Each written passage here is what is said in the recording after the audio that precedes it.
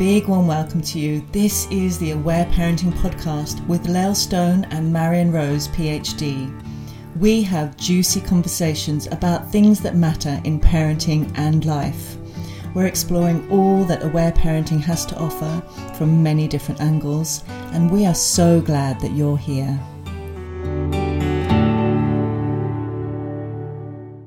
Hello and a big warm welcome to you. My name's Marion Rose. And I'm Lael Stone.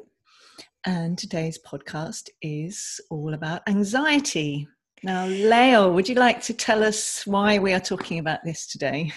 Well, I've mentioned this a few times, haven't you, Marion, that I wanted to talk about anxiety because it's something that I have witnessed a lot, particularly in these last 6 months. So we're in this time of recording and we're still in this kind of big COVID all around the world process.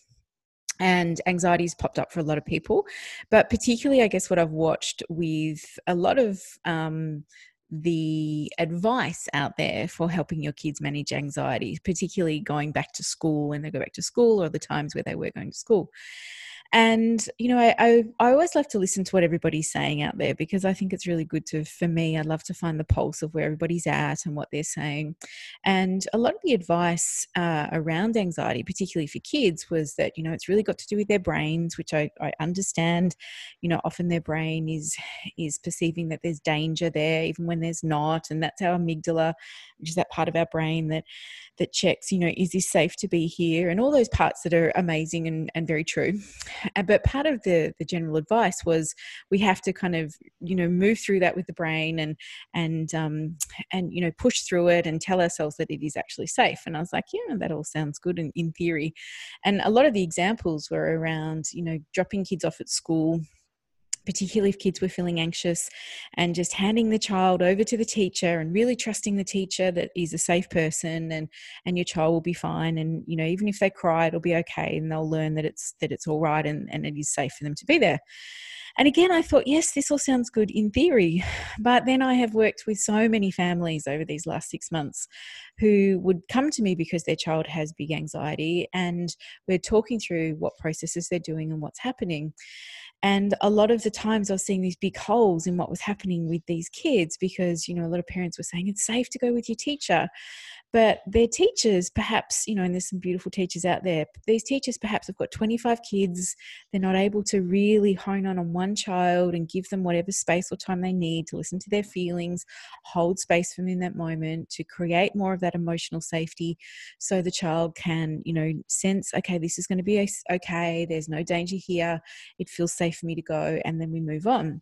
And so often, you know, our mainstream moves more into distracting the child, or it'll be okay, or giving them some rewards if they're brave, and therefore the anxiety isn't easing, and we're, you know, the next day we're back to square one again. So many parents are like, you know, we did one day, but now the same day we're doing again and again and again. And I think in listening to those stories, and what stood out for me is that there were some big pieces missing around how we help our children navigate anxiety. And again, it ties in so beautifully to our aware parenting principles that we talk about, that all our feelings and emotions are coming from a place and from a need. And, you know, when we band-aid them, sometimes it just doesn't serve, you know, what we're trying to do or what we're trying to help, you know, heal within the child. So I think that's my why I wanted to talk about this, because I really want you, Marion, to give your beautiful bigger picture around anxiety and around how that looks. And I wanted to, I guess, have an opportunity to share some of our stories personally with children and give parents some tools, mainly for themselves and also for their kids, around navigating anxiety. And I think anxiety feels pretty heightened at the moment because of, depending on where you are in the world and what's going on, there's a lot of unknown, there's a lot of fear, there's a lot of worry, and things are shifting and changing. And as things start to move in the world again, that can bring up those feelings of anxiety and being unsure and feeling unsafe. And if we've got some tools perhaps to lean into, that can make a big difference in our family. So I'm really putting out that intention today that people get lots from this podcast of some better understanding perhaps, or some tools to help their little ones or to help themselves if they have anxiety. So I'm going to hand it over to you, Marion, because I want you to share all your beautiful goodness on the bigger picture of this. I actually wanted to talk not so much about the bigger picture, but to really understand I actually don't use the term anxiety, and I'd like to share why, is because I think it's often used more like a label, like people will maybe say, you know, somebody has anxiety. And for me, I think that that can get in the way of actually understanding what's really going on, which is why I'd love to give this model next. So for me, I prefer to really think about the literal sensations that are happening in the body. So I'll tend to use feeling words like fear, or even terror, or, you know, literal, you know, what are the sensations and where are they in the body? Is it butterflies? Is it the you know, the cold, clammy sweat? Is it, you know, so to really, rather than a label, which I think can actually get in the way of us feeling connected with ourselves or the person that's feeling these feelings, and can actually get in the way sometimes of really, number one, understanding the cause, because when we understand the cause, we then know how to remedy it and how to move in ways that are actually helpful, like you said, rather than, you know, trying to just kind of push past it, or spiritual bypass it, or pretend it isn't there, or just, you know, coerce our child or ourselves into doing things. It's actually really to understand that it's there for a reason, and when we understand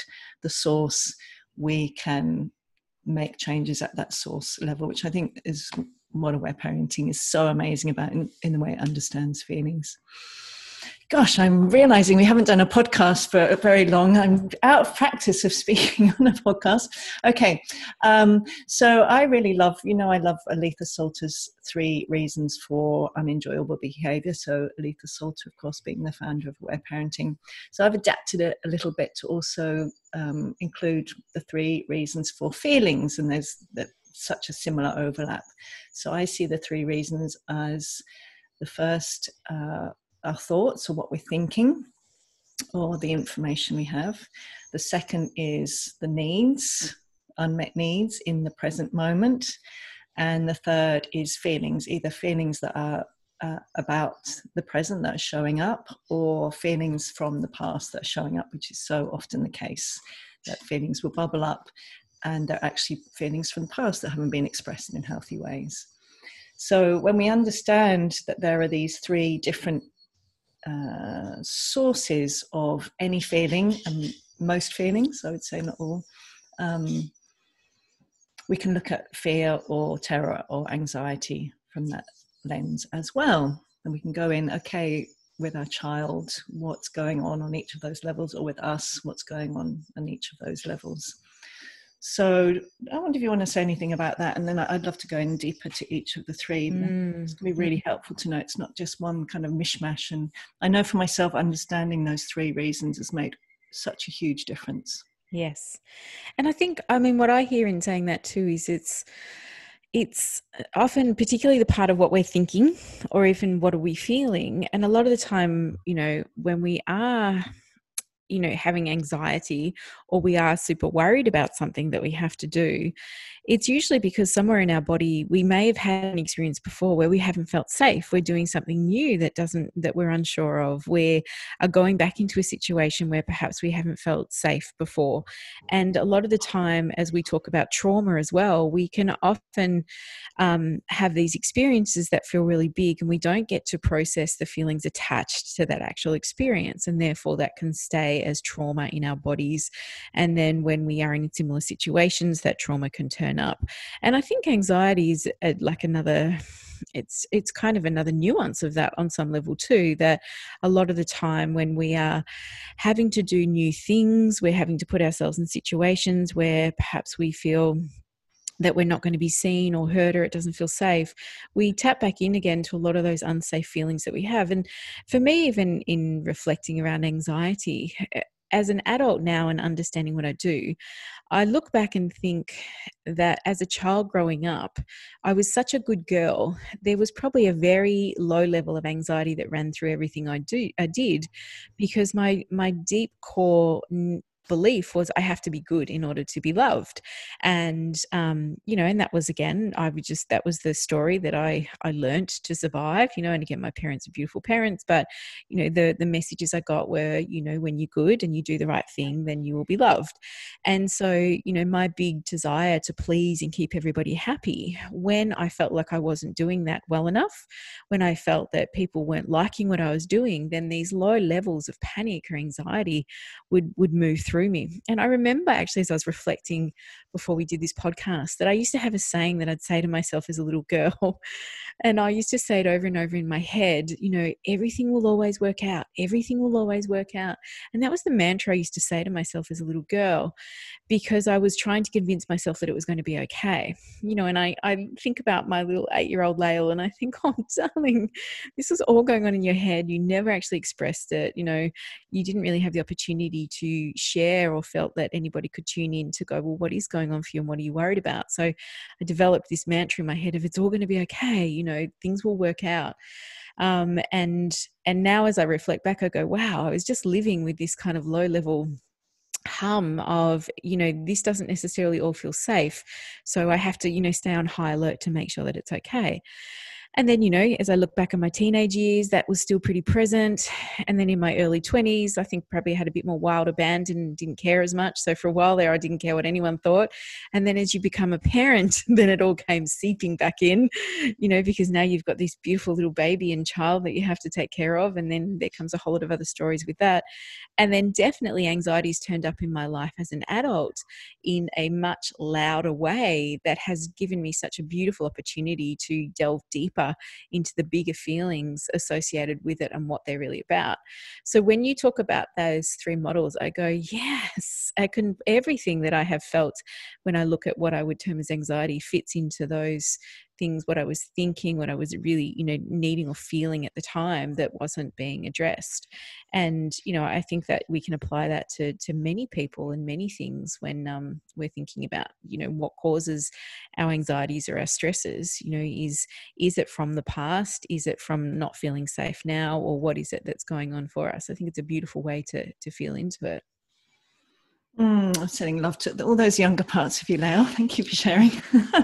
And what I'm thinking is, when you were that little 8-year-old and you were saying, what was it? Everything's going to be all right. Like it's all going to work out. Yeah. And I think that's what I love about having the 3 different ways of understanding the causes of feelings, because it's like a jigsaw puzzle. So, for example, sometimes feelings are coming about because we lack information or because we're telling ourselves something that's not accurate about the present moment. So, for example, when you're talking about children going back to school and just being told that they were safe, sometimes information, and often information, is really important when we are feeling fear or terror or any of those kinds of feelings in our bodies. But it's not the only cause. So if what's happening is some unmet need, usually for autonomy or choice, or there's some old feelings showing up and we're just keeping on giving information, then it's not actually going to address the real root cause. So sometimes it's really, really important. Accurate information is really important. So that might be, particularly at the moment, is like, I think for all of us, actually, whether we're a child, whether we're a parent of a child, giving them information about what's going on. Or I know for me, getting really clear information and information I could really trust was really important in supporting myself, so that I didn't flip into fear or terror. And the other thing I really think as an adult, or maybe as a teen, when we get into the older teen years and as an adult, is when fear or terror from the past shows up, we might start going into, often, this is how feelings work, we'll often think, sorry, my words are really not flowing today, we'll often think that we are in a situation of real danger, because that's how the body operates. If we're remembering something, if we're reconnecting with a memory from the past, it seems like that is happening in the present. So often we can start telling ourselves really terrible outcomes of what's going to happen to us. So sometimes I found really helpful for myself when I've gone into those places, it's actually also in my inner dialogue, giving myself really accurate information, like, I'm safe, and these feelings are from the past, they're showing up, and I made it, and just really accurate information. So that information piece is so important, so helpful, but it's only one piece of the puzzle. So if we're trying to just give information to our child, it's all right, you're safe, and or whatever it is, if we're not attending to the other two parts, and sometimes that will be enough, but often it isn't, because often it isn't just information. It might be helpful if they're lacking information, or they're telling themselves something in some kind of repeated thought loop that is unhelpful. It's going to be helpful, but usually we need to attend to either the needs in here and now, the unmet needs, and what's showing up that's actually feelings that need to be really heard, either from the present or the past. So I'd love to talk about those other two, but carry on. Yes, I really want to share a beautiful story that I think ties into that beautifully. I may have talked about this on the podcast, but I can't remember. I love to tell stories, so forgive me if you've heard this story before. But it was about my beautiful third child when she was about 8 or 9. And she was going to have to do swimming lessons at school, and she had a real phobia about going to do swimming lessons because she'd had some really bad experiences with swimming lessons.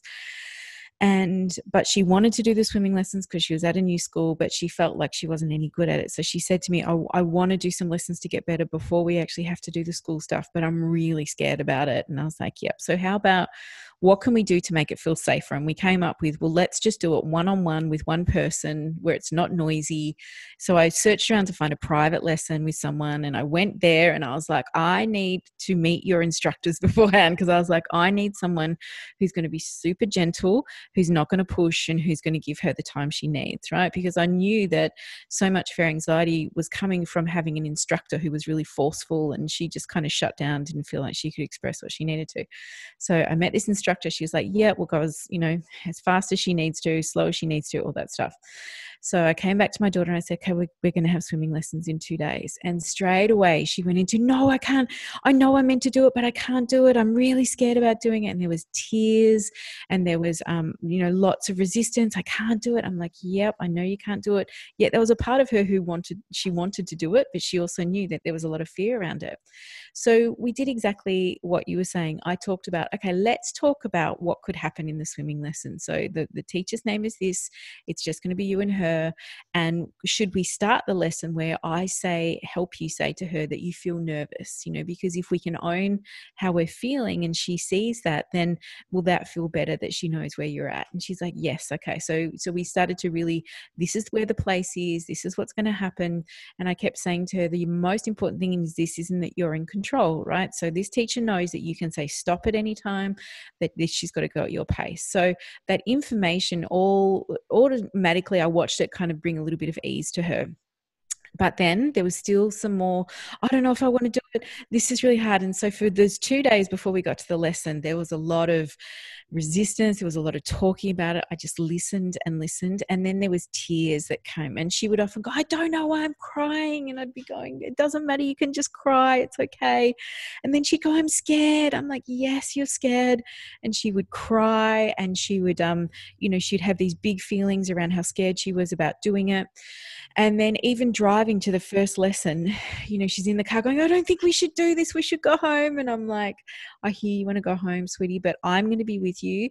And the need part for her was so much about feeling safe. So I said to her, I'm going to be right beside you.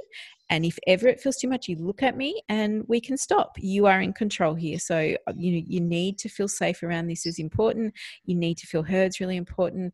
And so she's still crying in the car as we get there. And, I'm just listening. I'm not trying to fix, and I'm not trying to reassure her. I'm just like, I'm here for you. And then we get out of the car. She's still feeling really tentative. And then we go in. And again, I'm just saying to her, remember, sweetie, you're in control here. You get to have a say, and you've got a voice. And, this is about you feeling powerful. And she meets the teacher, and I said, would you like me to tell the teacher how you're feeling? She's like, yes. I said, Tali's feeling a little bit anxious and nervous. She's had some bad experiences with swimming lessons. And the teacher just gets down on her level and looks her in the eye, and she's like, you are the boss of this. We are going to go as in whatever way you need to do it. And I'm just here to help you have fun and to learn. And so instantly I see Tali relax, and she gets in the water, and then they do an hour lesson. And my child, when she came out, I mean, she was exhausted because there was a big build up to it, but the look on her face was extraordinary. She was just like, I did it. I did it. It was safe. And all those things came into play in a big way. That information, the need to feel safe, the need for others to know where she was at, and the fact that she'd had an opportunity to really cry and move some of those big feelings beforehand. And so she did the lesson. She was like, I'm so proud of myself. I'm like, I'm proud of you. And we had another lesson 2 days later. And, I checked in with her, how are you feeling about this? And she's like, I'm about 4% nervous. And she said, but only 4%. And I was like, well, 4%'s perfect, and then, we got there, and she just jumped in the pool. And, afterwards, in reflecting with her, she was like, I just needed to move past all the stuff that felt scary. And she said, and once I knew that I could do it, I could do it.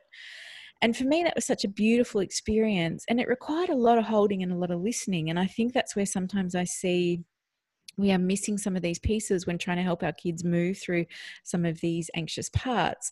It can feel deeply uncomfortable for us as parents to watch our kids be in that resistance, to watch them be in the places of feeling scared. And so often, we can move into the fix, but it'll be like this and it'll be okay because of that. And often it's our own feelings of uncomfortableness, of wanting our child to be okay, that comes up more so than just the listening and the ability to just hold and say, yes, I see how scary this is. I'm with you, and I'm going to be right beside you, and holding that space for them to be able to feel into that stuff that feels scary, and also know they've got the tools to move through it once they've kind of, worked through some of those pieces. So beautiful. That's such a lovely example, isn't it, of really the three pieces. And I think so often with fear, once it's of a relative size, there's usually some element of each of those three pieces. Do you know what I often think as well around the needs when there's any kind of fear showing up is often what I call the love needs and the will needs. So the love needs are usually for empathy, for listening to be heard, and the will needs for really to have choice and autonomy. So for example, to be able to say stop and to know that that's going to be heard, I find so often like a really key pivotal point in helping fear be released, and also having that kind of reparative experience like you supported your daughter to do, that she went through all of that, and then it's like getting that new your word imprint, but that that experience of like, oh, I did it. And you'll remember my example of the dentist, which we talked about on here some while ago, and I went through the same three processes myself. I thought a lot about what I really wanted, and I found a dentist. So like you did with your daughter, I found a dentist who was like my dream. And I got to have choice and autonomy, which was like the most important thing to me. And I listened to the younger parts of me and held myself in ways that were really compassionate, and it really transformed the experience. And after the second time, which had been a really long one, and I had a massive cry, and I was just crying from the dentist. And my dentist said, would you like a hug? So the dentist just held me while I cried and cried and cried. And I came through just like your daughter did out the other side, going, wow, it really can be something different, which I think is so different from if we kind of try to bypass fear, whether that's for our child or ourselves, and coerce ourselves, because what often happens then is actually more fear accumulates, because especially that need, those will needs, the need for autonomy and choice, and really honoring our no, and honoring our time, and honoring when we feel ready to take that step, is that just accumulates and accumulates. And that's where I think often, what starts off as perhaps a smaller fear can accumulate and accumulate and become a really big, become terrifying and really limit a lot of things. Yeah, totally. And it really makes me think about too when I went through PTSD like 10 years ago from, pretty traumatic experience, birth experience, which I've shared lots about on here. As I was kind of moving past through that initial kind of PTSD trauma stuff, and then it started to surface as anxiety, and I'd never felt it in such a big way before. And it turned up for me, I was meant to be going back and teaching birth workshops. And so usually about a day or so before I'd have to do the birth workshop, masses of waves of anxiety would move through me. I wouldn't be able to eat. I'd feel nauseous all the time. And this irrational panic would start happening about this workshop I had to teach. And when I would try and logically talk to myself around it, going, it's fine. You've taught so many workshops before. Like, you could do this with your eyes closed. The fears that would come up were so irrational, like things like, but what if I feel sick on the day and I can't do it? I'm going to let everybody down. And what if people, don't get along in the group, and then they're not going to feel like the workshop's any good? And all of a sudden it became all about, what will people think? What if I can't do a good job? I'm going to let people down. And so, this anxiety wave would just creep up, and it would get heightened and heightened. My husband used to just watch me get to the night before, and I was a complete mess. And he'd be like, Lael, this is not worth it. And what I'd have to do is I'd have to, through this torturous process, kind of talk myself down, and then get up in the morning and go and do the workshop. And after about an hour, I'd be fine, and then I would be great and I'd do it. But then I'd come home absolutely exhausted because of this huge mental strain it had taken to get myself to that place. And I remember thinking, this is not how I want to live the rest of my life. Before every workshop I have to teach, having this really big emotional battle. And then I guess as I began to learn more and understand a bit more about trauma and understand about my own trauma, I began to see that that need part for me wasn't being fulfilled. So I could understand on some level why my rational thoughts were that way. I also could, get the information to go, it's just a workshop, I've got to do this many hours, it'll be fine.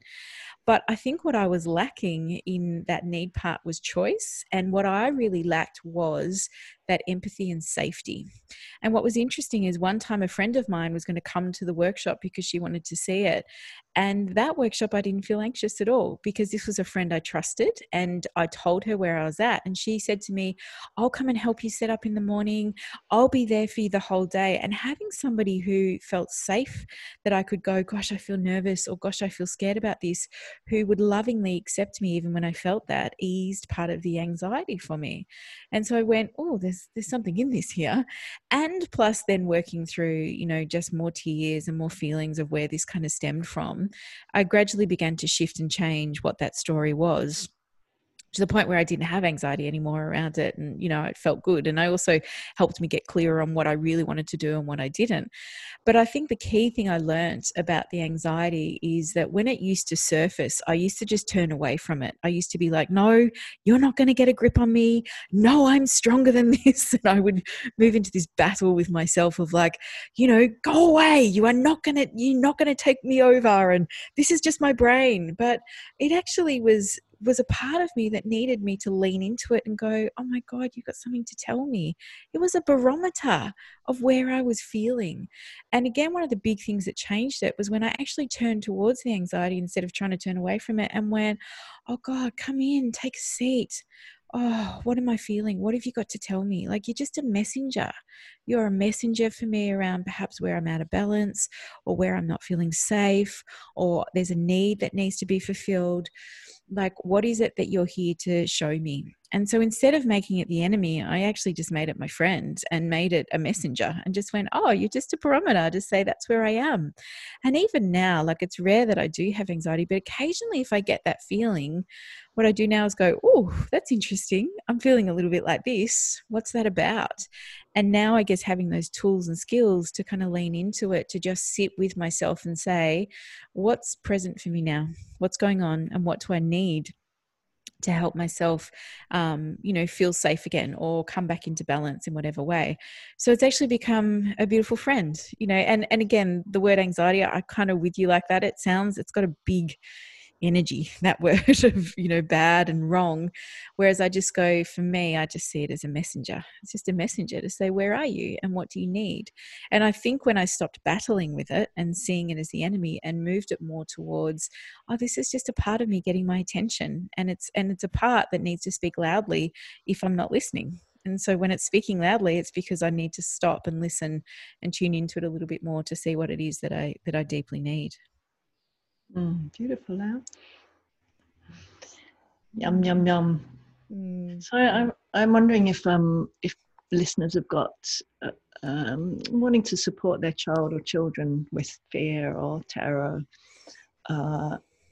and I think it'd be helpful to know that there are things that we can do on an ongoing basis as well as specifically in the moment. There are things, and I think even on an ongoing basis, if we're wanting to support our children just in general, even if we weren't going through a pandemic, that actually holding in mind those three things can be really helpful, like giving children clear information, even when they're babies, even when they're toddlers, is explaining to a baby, you know, I'm going to come, I'm going to pick you up now, or, you know, where, you know, what we're doing for the day, and giving as much information to a child if they're going to, you know, we're going out for the day. It's like the more information they have, information is such a core need, and it really supports children of all ages, all humans.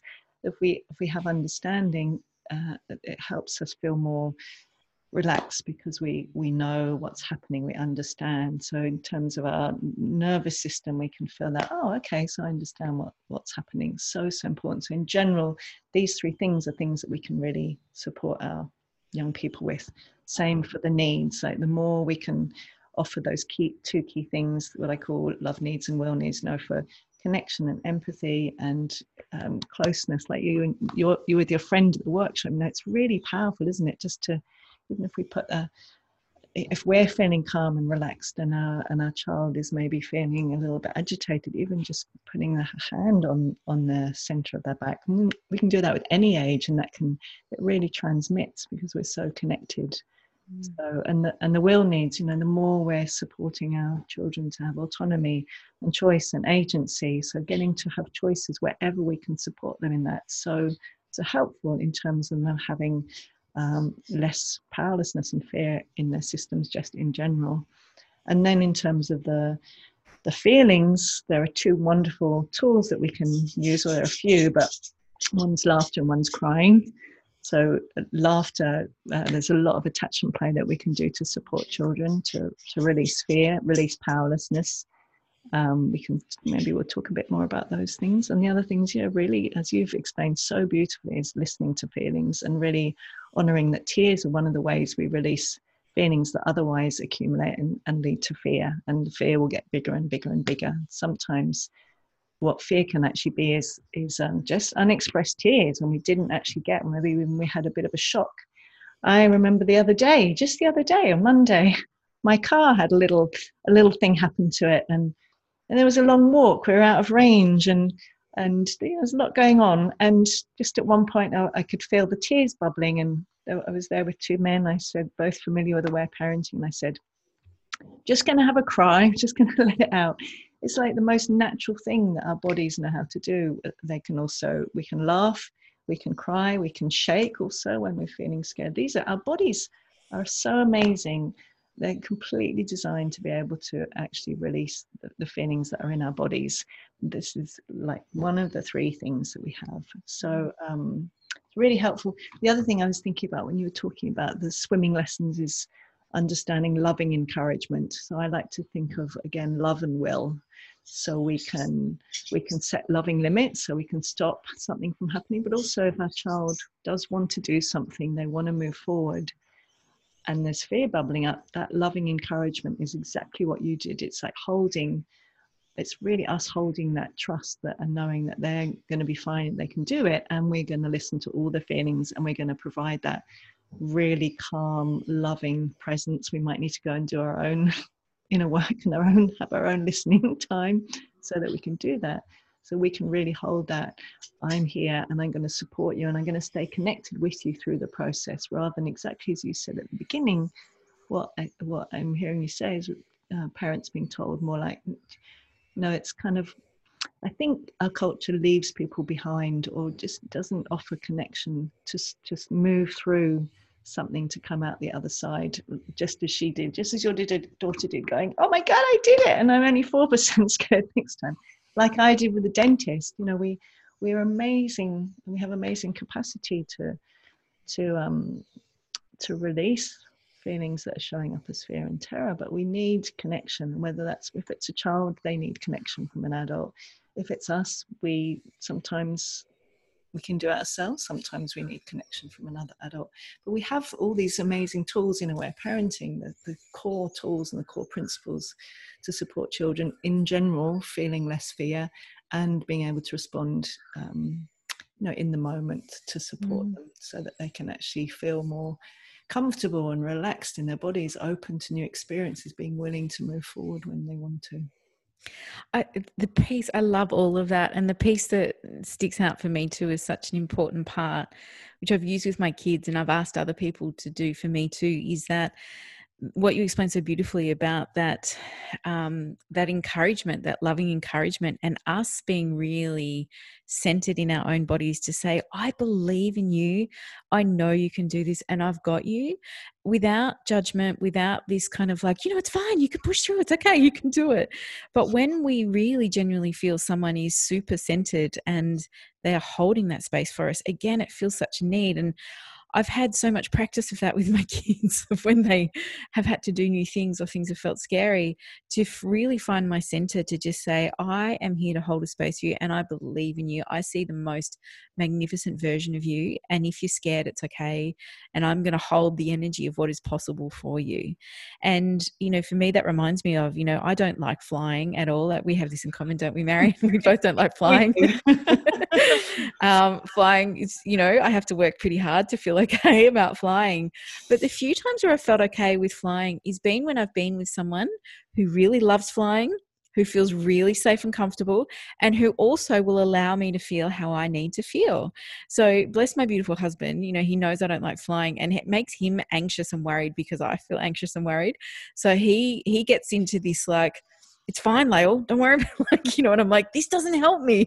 But he tries to do the kind of like, I don't like seeing you like this, so I'm just going to kind of make it all be okay. But it's not often, bless him. He doesn't really listen to these podcasts, but he knows.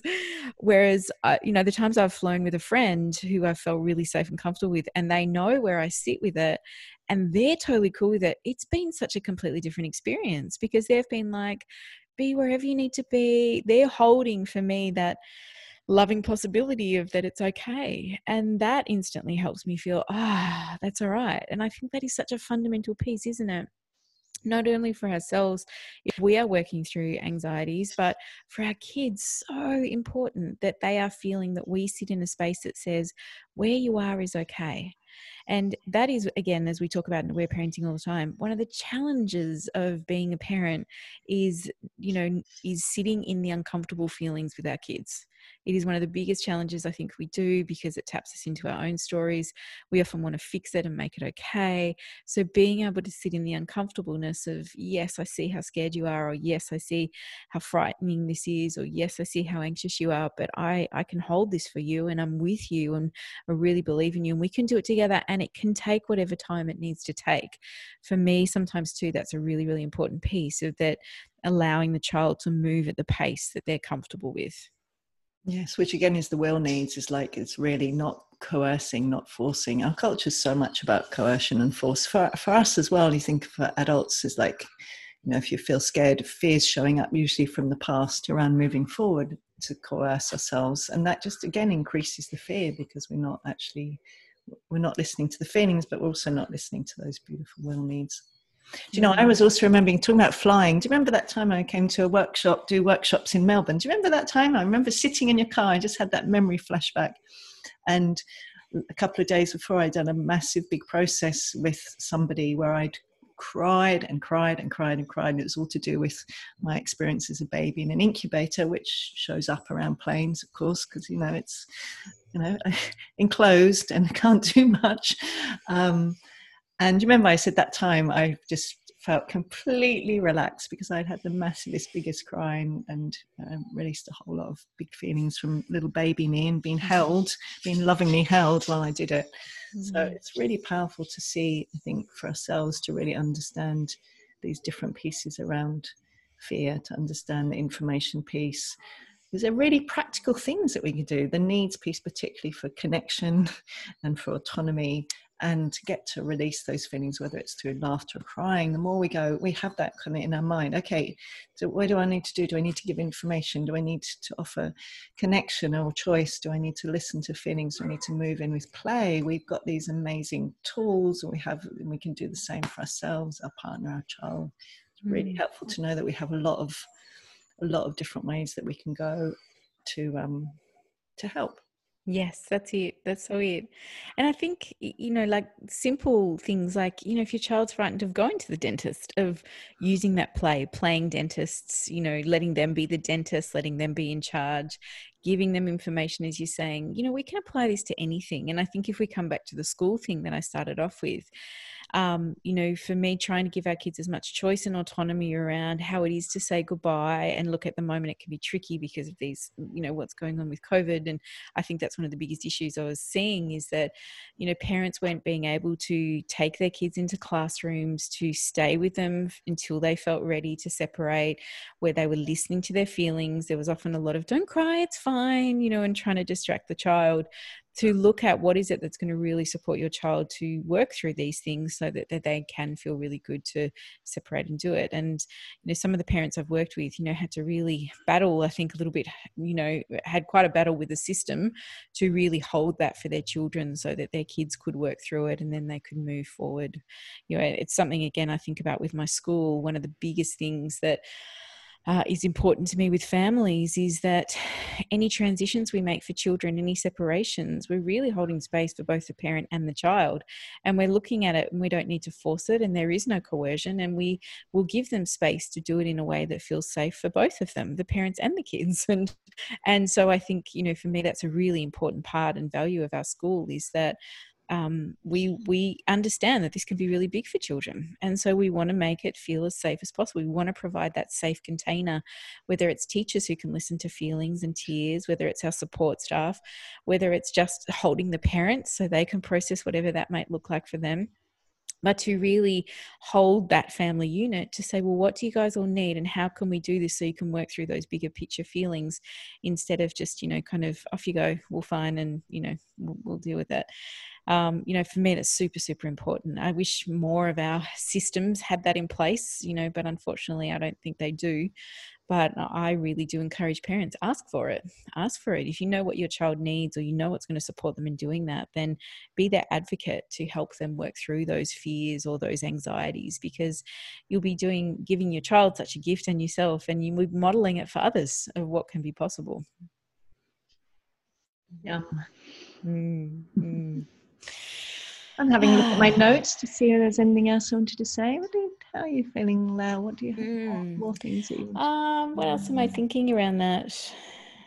I don't know. For me, I guess the take home of this anxiety piece, I think, is really just around seeing that it's a messenger for some other things, and whether that is stuff from the past, whether it's just being able to say, as you lean into giving more information, around what is happening, or more support, connection, all the main things we've talked about today, is not seeing it as a bad thing, seeing it as just a messenger. And that when it turns up, it's just our body and our brain saying, hey, something feels, scary for me here. And, and then that could just lead us into, this is not wrong or bad. This is just a beautiful barometer that we have inbuilt, because we all have anxiety on some level, whether we call it anxiety or not. Our brains are built to go, is there danger here? And it's so important that we have that, because, otherwise we wouldn't survive. We need that high alert to go, Jesus, I've got to get out of the way, or, there's something coming for me that shouldn't be. And so, we need to, this is an important part of who we are as humans. So understanding that firstly is not a bad thing, can be, can make a difference to go, there's nothing wrong with me, I shouldn't have anxiety, or whatever we're going to call it. It's just a normal part of us that is alerting us to something. But sometimes that alert is on high alert all the time. And I think that's where we need to look at, how do we help it? What can we do? What can we bring to our children or to ourselves to help us process or heal or move what we need to, so that we can thrive and move forward? That's the goal. Because anxiety can feel incredibly crippling, and it can stop people from doing a lot of things in their lives, in their worlds. And, I love to say that sometimes it is a work in progress, but it can be worked with. It can totally be worked with. And, I hope that people listening to this identify with some of the things we've talked about and allow and, can see, oh, actually, these are the pieces that are missing for me that I might need, or these are the pieces that are missing for my child, and how can I bring them in to see if that can help this process. So beautiful, Lael. Do you know what? I really enjoyed what you said about that welcoming of the feelings, because it actually helped me remember when I realized, because I had a lot of fear and more like terror all through my childhood, mostly I think incubator baby feelings and separations that I had, and I used to be afraid of the fear. So if fear showed up, then there would be, no, exactly, back in those days, I shouldn't be scared, or what will people think, or they'll judge me, or those kinds of things. And it just makes everything 20,000 times harder. I know for me, when I really got to the point more recently of, I think a few years ago, I said, I'm going to welcome every single one of my feelings, like you said, I remember Ram Dass many years ago. He used to say, come on in, welcome, join the party. So once I befriended fear and terror, actually, and really learned it's been the last feeling and the most challenging one for me, way more than outrage and frustration, and way more than sadness and grief and loss. But to really understand it and to not be afraid of it makes it a whole lot more easier, because then we can actually attend to what's going on here, what am I telling myself, what information do I need, what love and will needs to have, and what's showing up from the past. How can I have a cry or have a laugh? Go and watch some great laughter videos. Do you ever go and watch laughter videos? In my attachment play course, I used to go and find the funniest laughter play videos, just laughing hysterically. Such a helpful way, and really helpful at these times. Do you know, when the pandemic first started, we talked about this, we have done a podcast on fear, haven't we? What was it called? Was it called Fear? I can't remember. I think it was I'm Scared. I think it was called I'm Scared. And I was showing about the dog Pluto, and I remember it was just after the toilet paper thing, and I literally was on the floor in hysterical laughter, just that kind of, where the cheeks are aching and the solar plexus is aching. Laughter is such a powerful way to release painful feelings, as long as tickling isn't happening. So it can be really helpful at these times to be watching comedies. It's not a distraction from feelings. I mean, it is if there's crying happening and you're trying to get laughter going. If crying's happening, then you need to listen to the crying. But laughter is so important at these times. And I think it can help us really understand that that's actually, again, really natural and normal to be laughing. And actually help release the fear. Do you know, the other thing as you're talking about that I'm thinking about is that I have found that I do this now. If I am feeling worried or nervous or anxious, I just call it to whoever's around. Like, I just say it. Like, if I'm walking into a meeting and I'm feeling like this is hard, I'll just go, I'm feeling really nervous because I'm with you all really smart people. Like, I'll say something like this. I had a meeting with a group of lawyers for my school, and I was like, oh God, I'm really, I feel like there's stuff in this for me. So I just called it, and they all looked at me strange, but then they laughed, and then instantly I relaxed, because I was like, well, I'm just going to be where I am. It might give you permission to be where you are. And I've done that before too, when I have to do big talks or events. I might even start by walking on and cracking a joke and then owning about where I'm at. And instantly I feel my whole body relax, because I'm like, well, my biggest fear is that they're going to judge me for not being okay. I've actually just told them that I'm not okay and they're all still here listening to me. So that's a win. So I think those things sometimes too have made a big difference for me, is to just own where I am. This is where I am. It's okay for me to be here, and you're still sitting here, and that means that you haven't run away and gone, oh my God, she's terrible. I'm like, it's all right, there's more evidence. It's okay to be real. It's okay to be real. Yeah, I have totally resonate with that. That's what I found too, because it's a similar thing, isn't it? If we're not trying to pretend that we're not actually feeling how we're feeling, if we're trying to pretend we're not feeling how we're feeling, then how can we be present with what we're feeling? How can we have capacity to be with the younger parts that are showing up with the unmet needs? We cannot, if we're doing everything in our power to pretend we're not feeling it. It's really, so important, isn't it? Yes. Important to do that. Yeah. And I think that, for me, the older I get, the transparency of turning up how we are is so powerful.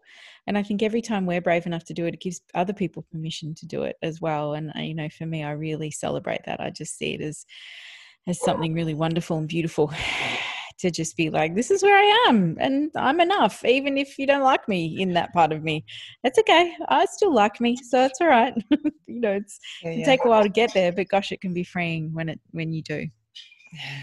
So it's so helpful. I want to remind everyone, laughter, if you can laugh in any way possible. I'm actually remembering another time when the pandemic first hit, and for the first time we could do as a level 2 instructor, I could do a workshop online that would count towards certification as an aware parenting instructor. So I'd never done big workshops. I've done courses online for years, as you know, but I'd never done a Zoom call. So it was 20 people, including me. Which I was fine. I had it all set up and everything. And then overnight Zoom had changed so that you needed a password to get in. Well, I didn't know. I hadn't read, me, I don't read emails. I hadn't got the email. So here I've got 19 people all writing in the Facebook group saying, I can't get in. It says I need a password. And I have no idea what's going on.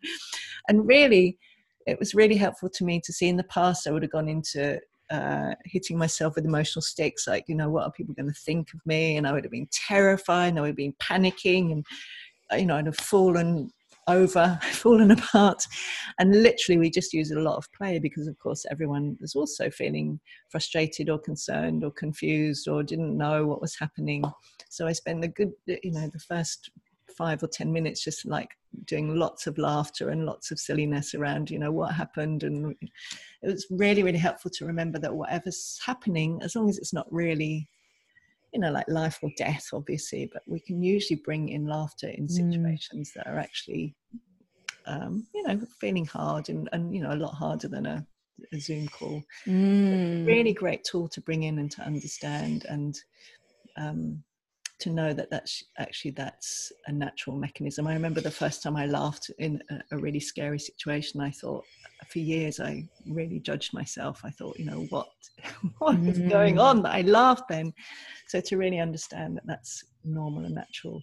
So if your child's laughing and you're telling them seriously about the pandemic or mask or something, and they're laughing, they are not laughing at you. They are not being, in inverted commas, disrespectful. They're probably releasing some fear. Yes, totally. Yes, I've seen that many, many times before, that laughter in times where you think, oh, what's going on here? But just that beautiful natural response, to help ourselves cope and move.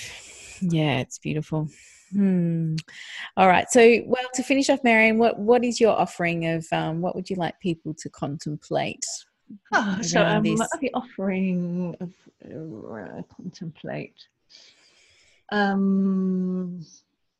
Does that feel helpful for you, that list of the 3 causes? And if so, would you like to write it down somewhere, or make a note of it somewhere, or put on your phone or whatever, so that you can hold that in mind for yourself and your child or children, to be kind of having a little list to go through, which can be really helpful to remember. I suppose lists of 3, because it's in that moment of what on earth can I do? You can go through, given information, have I acknowledged, have I aiming to meet those needs for connection, choice, and am I there available to listen to the feelings, either through laughter or crying?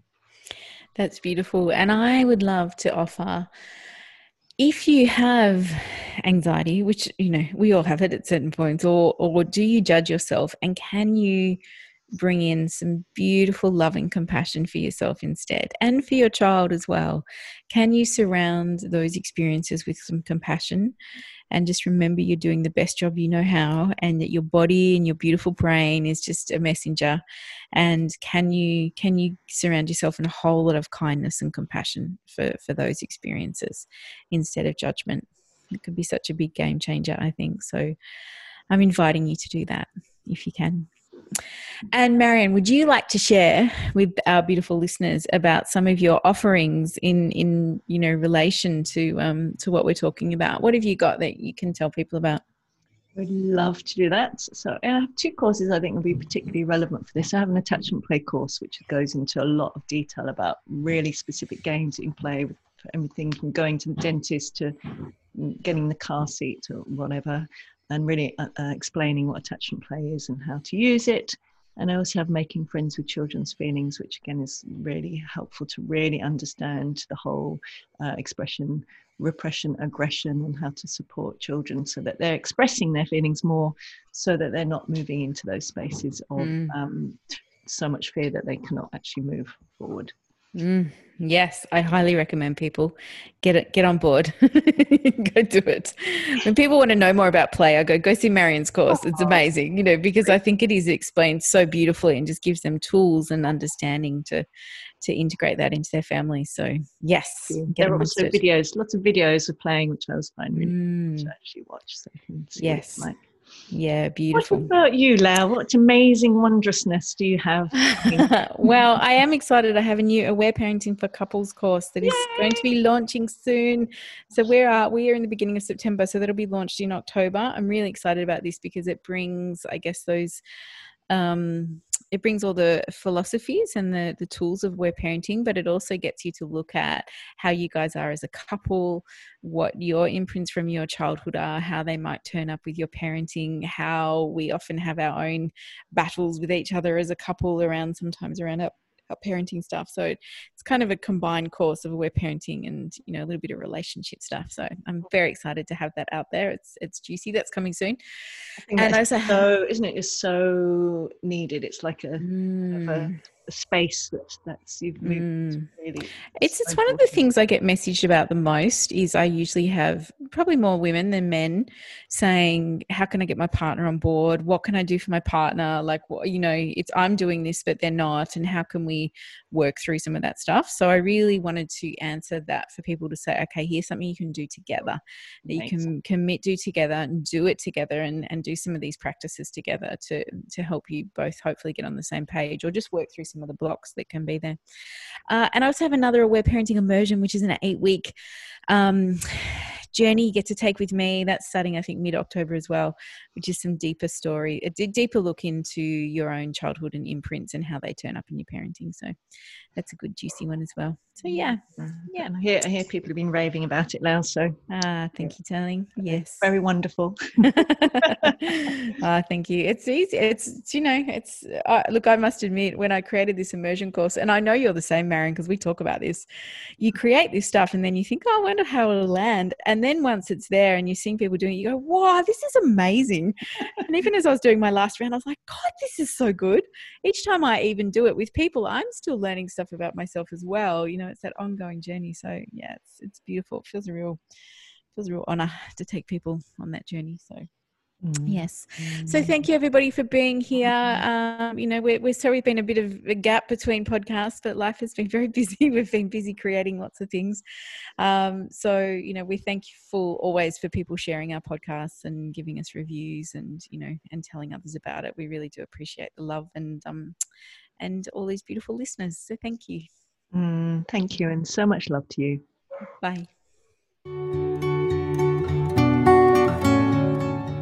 Thanks for joining us on the Aware Parenting journey. Please follow us on Facebook and Instagram at the Aware Parenting Podcast. You can find more about Lael at www.laelstone.com.au or find Marion at www.marionrose.net. We wish you much compassion and grace on your parenting journey.